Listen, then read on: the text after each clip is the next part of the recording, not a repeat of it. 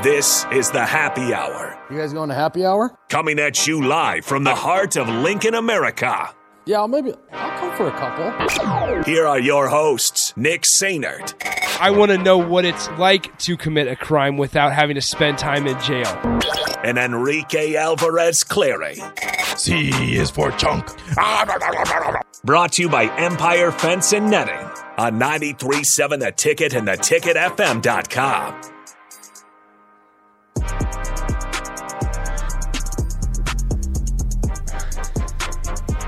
Welcome in. Happy Thursday. What are we This is the doing? Happy Hour 93.7 The Ticket, theticketfm.com. Nick Sainert, Enrique Alvarez Clary, known to the people as Rico, is here as well. Rico, what's up? Hello. How we doing? Doing great, sir. I'm doing great. I was playing God of War last night.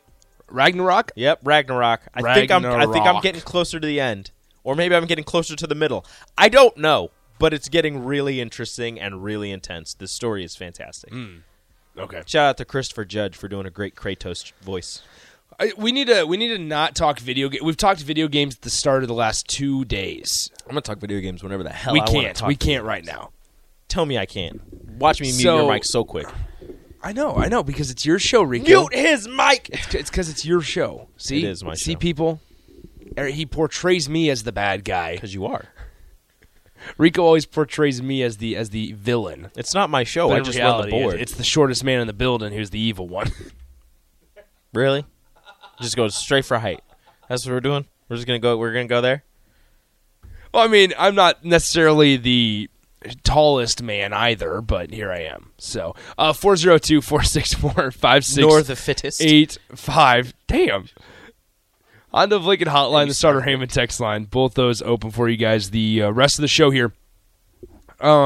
Chase B asks, are you guys going to watch that 90s show on Netflix? No. I'm not either. I have... Is it like The Glass Onion or something? Watch that. Yep. Is it good? Yeah. Need to watch it. Okay, so I have the Glass... It's Glass Onion, right? Glass Onion. The Glass Onion to watch. Mm-hmm. The Last of Us to watch.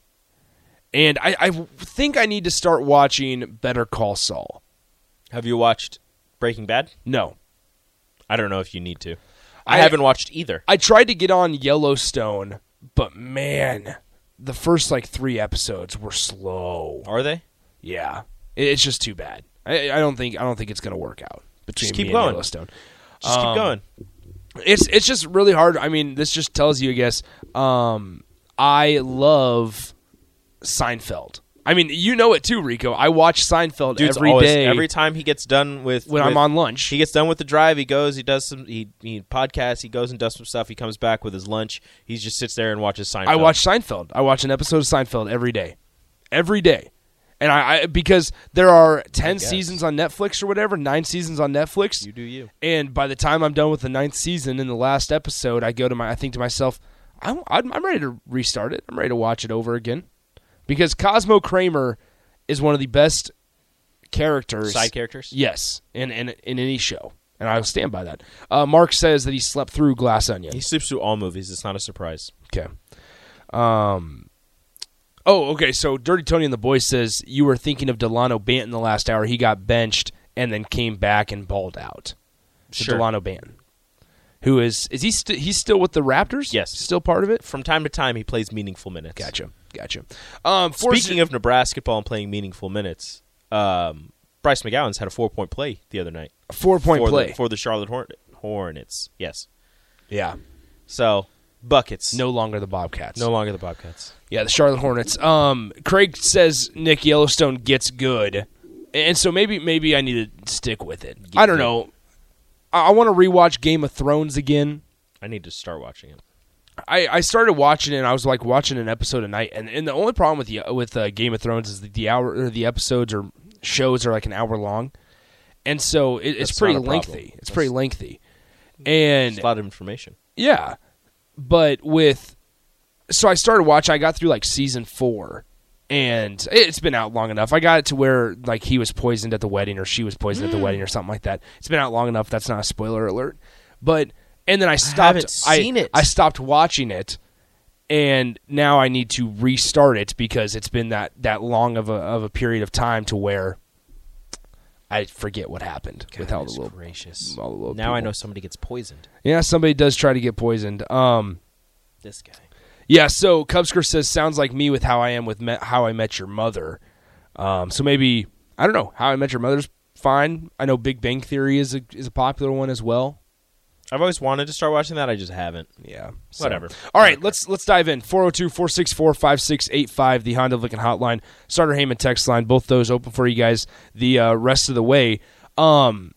Here's this, Rico. This just popped up on my Twitter feed. Instant thoughts, instant reaction from Enrique. The Patriots have interviewed offensive coordinator from Alabama, Bill O'Brien, for their vacant OC job. Cool. You like it? Yeah. News with Patriots before. Alabama's in danger of losing. They need an both offensive coordinators. coordinator, so I don't care who it is. They just need somebody that knows how to call offensive plays. Because it was Matt Patricia? Yeah, a defensive coordinator. No longer Matt Patricia. Yes. Which now Alabama's in danger of losing both offensive and defensive coordinators. Yeah, I don't think that's a problem. But I remember reading an article with The Athletic during the Alabama season where it was like, I'd expect Alabama to move on from both coordinators because when Nick Saban wants a change, he doesn't fire guys, he finds them new jobs. He's like, just leave. Go here. I don't want you anymore. And because Nick Saban and Bill Belichick are good friends, Extremely I believe, close. right? They hang out every offseason. So there you go. So it's a perfect, nice little transformation Which is for weird Bill why O'Brien. the Patriots don't draft more Alabama players, but whatever. They hang out like every offseason. They're like really good friends, pick each other's minds, pick each other's football brains to try and get new tips and tricks from each other. But yeah, Bill O'Brien used to be on the Patriots staff before, so I'm totally fine with it. They need an offensive coordinator, and I'm sure that Alabama's going to be fine. I'm sure they have about 12 former head coaches as unpaid interns and assistants down at the Nick Saban School for coaches who don't coach good. Well, I saw one of their analysts went to, I think it was New Mexico State or Charlotte to be their next linebackers coach. So Yeah. it's like it's just a revolving door It's of a factory. Yeah, it's a factory. It just pumps out coaches. So I was saying, Scott Frost will end up being an analyst down in Alabama at some point. Are we surprised That he doesn't have a job? that he hasn't landed somewhere, or his name's not even been floated? It's been floated, just not recently. It was floated It's for South early. Florida. Yeah, for for South South Florida. for Arizona State. Yep. Which was floated, I but think both those places made did. a smarter choice, They especially Arizona State with Kenny Dillingham. great hire. Great, I mean, young guy with a lot of energy, but Bringing in some experience. I was going to say Arizona State has also hit the transfer portal road hard this offseason. So I guess I'm not surprised that his name hasn't been floated, that he hasn't landed anywhere. It might be one of those where he takes a year off from coaching and then tries to get back into it, and I'm sure he'll find a spot. His offensive mind is still one of the better ones, regardless of how it didn't turn out at Nebraska. Still regarded as one of the more highly rated offensive coaches. So I'm sure he'll find a position coach or an offensive coordinator spot somewhere in the near future, just because these things turn over year after year, and somebody will be looking for somebody else to light a fire under their players and get something going. yeah, I mean, we'll see what happens. Now, I think we don't need to get into this conversation. I think we are kind of on the same boat of the head coaching possibilities for Scott Frost are kind of out the window. That's where I sit For now. for a substantial amount of time. I'm 5 sure years. somebody will take a chance. And probably not at the Power 5. No. Probably not at the Power 5. But I'm surprised that offensive coordinator hasn't been, or even in the NFL as a positions coach or as an analyst even, hasn't been floated around. And maybe it will once the NFL season completely dies down. But Maybe once Bill O'Brien leaves. hey, there you go. How What's the reaction in Nebraska? I have no idea. I have no clue what it is. I mean, What's the it's- reaction in Nebraska if that happens and Alabama has one of the better offenses next season? It's got to be like, good luck, Bama. Good luck. But like, what if it works? Well, that's something Nebraska's going to have to live with, and unfortunately Nebraska is far too familiar with also. Yeah. I mean, whether it's a player, whether it's a coach, it's far too – I mean, Nebraska's far too familiar with it. Okay, so let's stick with football real quickly. And feel free to give us a call, Honda Lincoln Hotline, 402-464-5685. It's been a busy couple of weeks, and especially a busy couple of days for Nebraska football. They've hosted a plethora of guys. As you guys know, the transfer portal closed yesterday on the 18th, and it will open up after spring ball here in a couple months. And Nebraska had their team meeting on Sunday, 6 p.m., and then they started winter conditioning on the following day on Monday. You've seen the clips. Everybody has. Xavier Betts is there. Isaiah Garcia Castaneda is back. Now, there's still some news going on when it comes to Nebraska recruiting. And first up, I think I want to talk about the more immediate possibility. And that is Nebraska could be looking at adding a tight end. And, be careful, take this with a grain of salt, a former 5-star tight end, the 6th best player in a recruiting class overall. Fifth, depending on what site you look at, I think. Yeah. So either way, a top 10 player in the recruiting class from, I want to say, 2020? Yes, 2020, out of the state of Georgia. Yeah, and his name is Eric Gilbert. Committed to LSU. Initially went to LSU, then transferred to Georgia. Actually, other way around. No, started at LSU, transferred to Florida for about 2 weeks. Thank you. And then transferred to Georgia. Never got on campus at Florida, never enrolled in classes or anything, but he was going to Florida after the 2020 season. 2020, he had about 30-plus receptions, about 300-plus yards, and a couple of touchdowns at LSU. Transferred to Florida, didn't like whatever. Transferred to Georgia, had to sit out a year because Orgeron had not been fired yet. So, and it was like the year or two before they did the immediate transfer eligibility or whatever. Yeah. So he had to sit out a year at Georgia, but he was there for the 2021 national championship, and then he played this season very sparingly, had 2 receptions for 14 yards and a touchdown. And I think it was against like Vanderbilt or something. Yeah, so Eric Gilbert has already visited Nebraska. He visited this last weekend, and I'm trying to find the specific quote from him. Greg Smith of Inside Nebraska had this story first. I want to say Sean Callahan of On3 also was one of the first to mention or report that Eric Gilbert did visit Nebraska this weekend. He's visited a plethora of other Big Ten schools, but he declined to mention which ones. He declined to comment on which schools he's visited. Iowa. And he's also said that something along the lines of Nebraska's in a good spot. I have not made any decisions. Interesting. I would expect something to be made by Friday, which is tomorrow. But no, you could say Nebraska is in a good spot. So, according to, once again, Greg Smith of Inside Nebraska, and you can find this all out on their page, according to those guys over there, and it feels like the common thought between a lot of recruiting guys in the Nebraska media realm feel like Eric Gilbert is going to be a Nebraska Cornhusker. That's a great addition to a tight end room that, and I talked about this in the water cooler, is thin on experience, not thin on bodies, but a guy that looks like him, you don't see that around too often. He's about 6'5", 250. And again, he was a top 10 recruit coming out in 2020. Went to LSU as a true freshman and had 30-plus receptions and a couple of touchdowns. So you know he can do it. Didn't get the chance to show it at Georgia because obviously Brock Bowers, who was the number 2 recruit in the 2021 class, and Darnell Washington, who was actually the number 2 tight end in the 2020 class. So he's actually ranked below Eric Gilbert in the 2020 class. But those two kind of had established positions at Georgia. It was hard to find his way onto the field.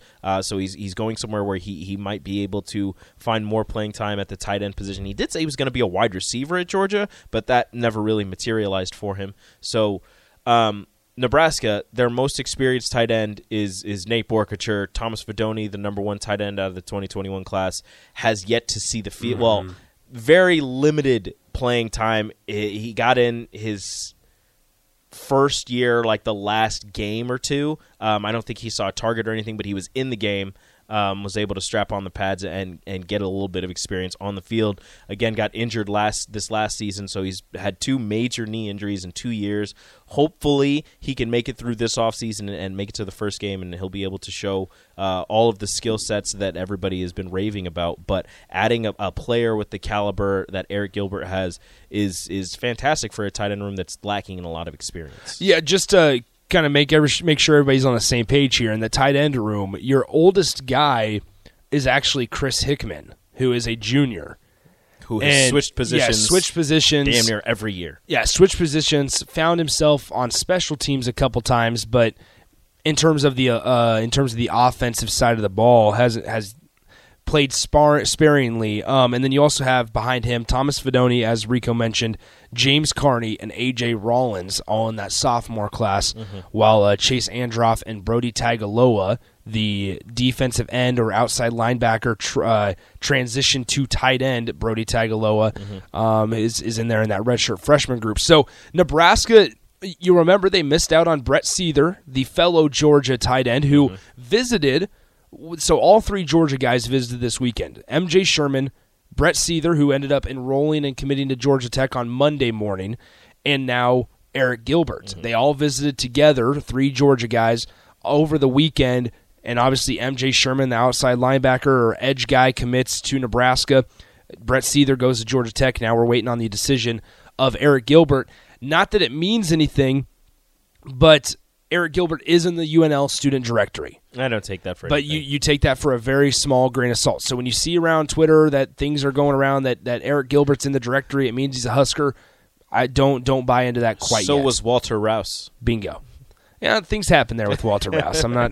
Yeah, he was in the directory. Nah, he was in the directory for a very short couple 3 of days. days. Let's take a phone call. We got Sailor Rico on the line. Sailor Rico, happy Thursday. What's up? Hey, guys. Good topic. I was thinking about it even before you broke into talking about the tight end room. But, like, everybody seems to think the offensive line is the glaring weakness. And, you can debate that. But, I mean, looking at it from my perspective, there's two other rooms that need attention. One of them is the receivers room, despite Xavier Betts and ICG coming back. That's a room that doesn't really have very many big bodies, if any at all. And that's a need for this offense going forward. They're going to need some big-bodied receivers. But the big glaring thing that I see is the tight end room, which you guys are touching on right now. I mean, you've got no experience at all coming back. Fidone has, obviously hasn't panned out the way he would have liked, or any of us. And maybe there's still some hope for the future. But I guess from my perspective, the portal's closed now, but it's going to reopen around May sometime. Is that a position you guys, do you feel the same? That it's the number one need right now? And honestly, they could probably use two tight ends. I'd like to see A.J. Rollins and Chris Hickman step up. I think they've got it, unless Hickman moves to receiver. He's got that kind of a body where I think he could play either spot. I'm just kind of curious what you guys think. Yeah, appreciate the phone call, Thanks, Sailor Rico. Rico. And I think, honestly, we heard it from Marcus Satterfield. He feels like the wide receiver room, and this was a couple weeks ago, felt like the wide receiver room was an issue or was somewhere that they felt like they could boost.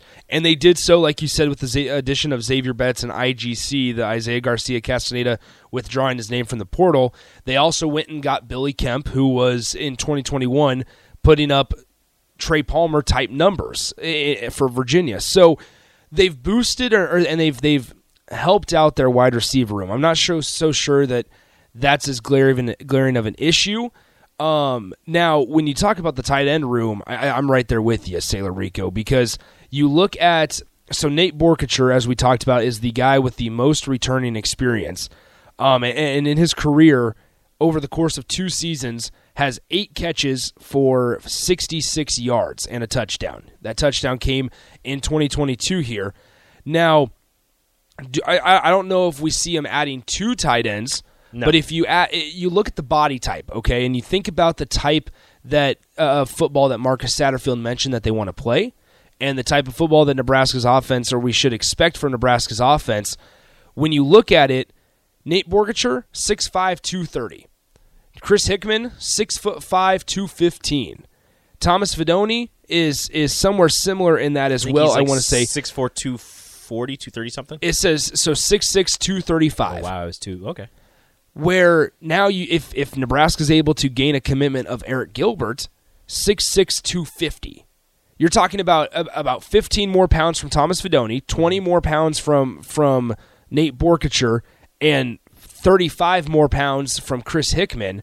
Not to say the strength and conditioning program can't help you out there, But for what Nebraska and what Marcus Satterfield has kind of talked about, when you look at the ability to maybe haul in some passes also to block, Eric Gilbert fits that mold a lot better than anybody in that room from strictly a size standpoint. Yes. So let's go ahead and take a break. When we come back, we'll dive more into this. You're listening to Happy Hour, 93.7 The Ticket. Follow Nick and Enrique on Twitter at Nick_Sainert and at Radio Rico AC. More of Happy Hour is next on 93.7 The Ticket and theticketfm.com.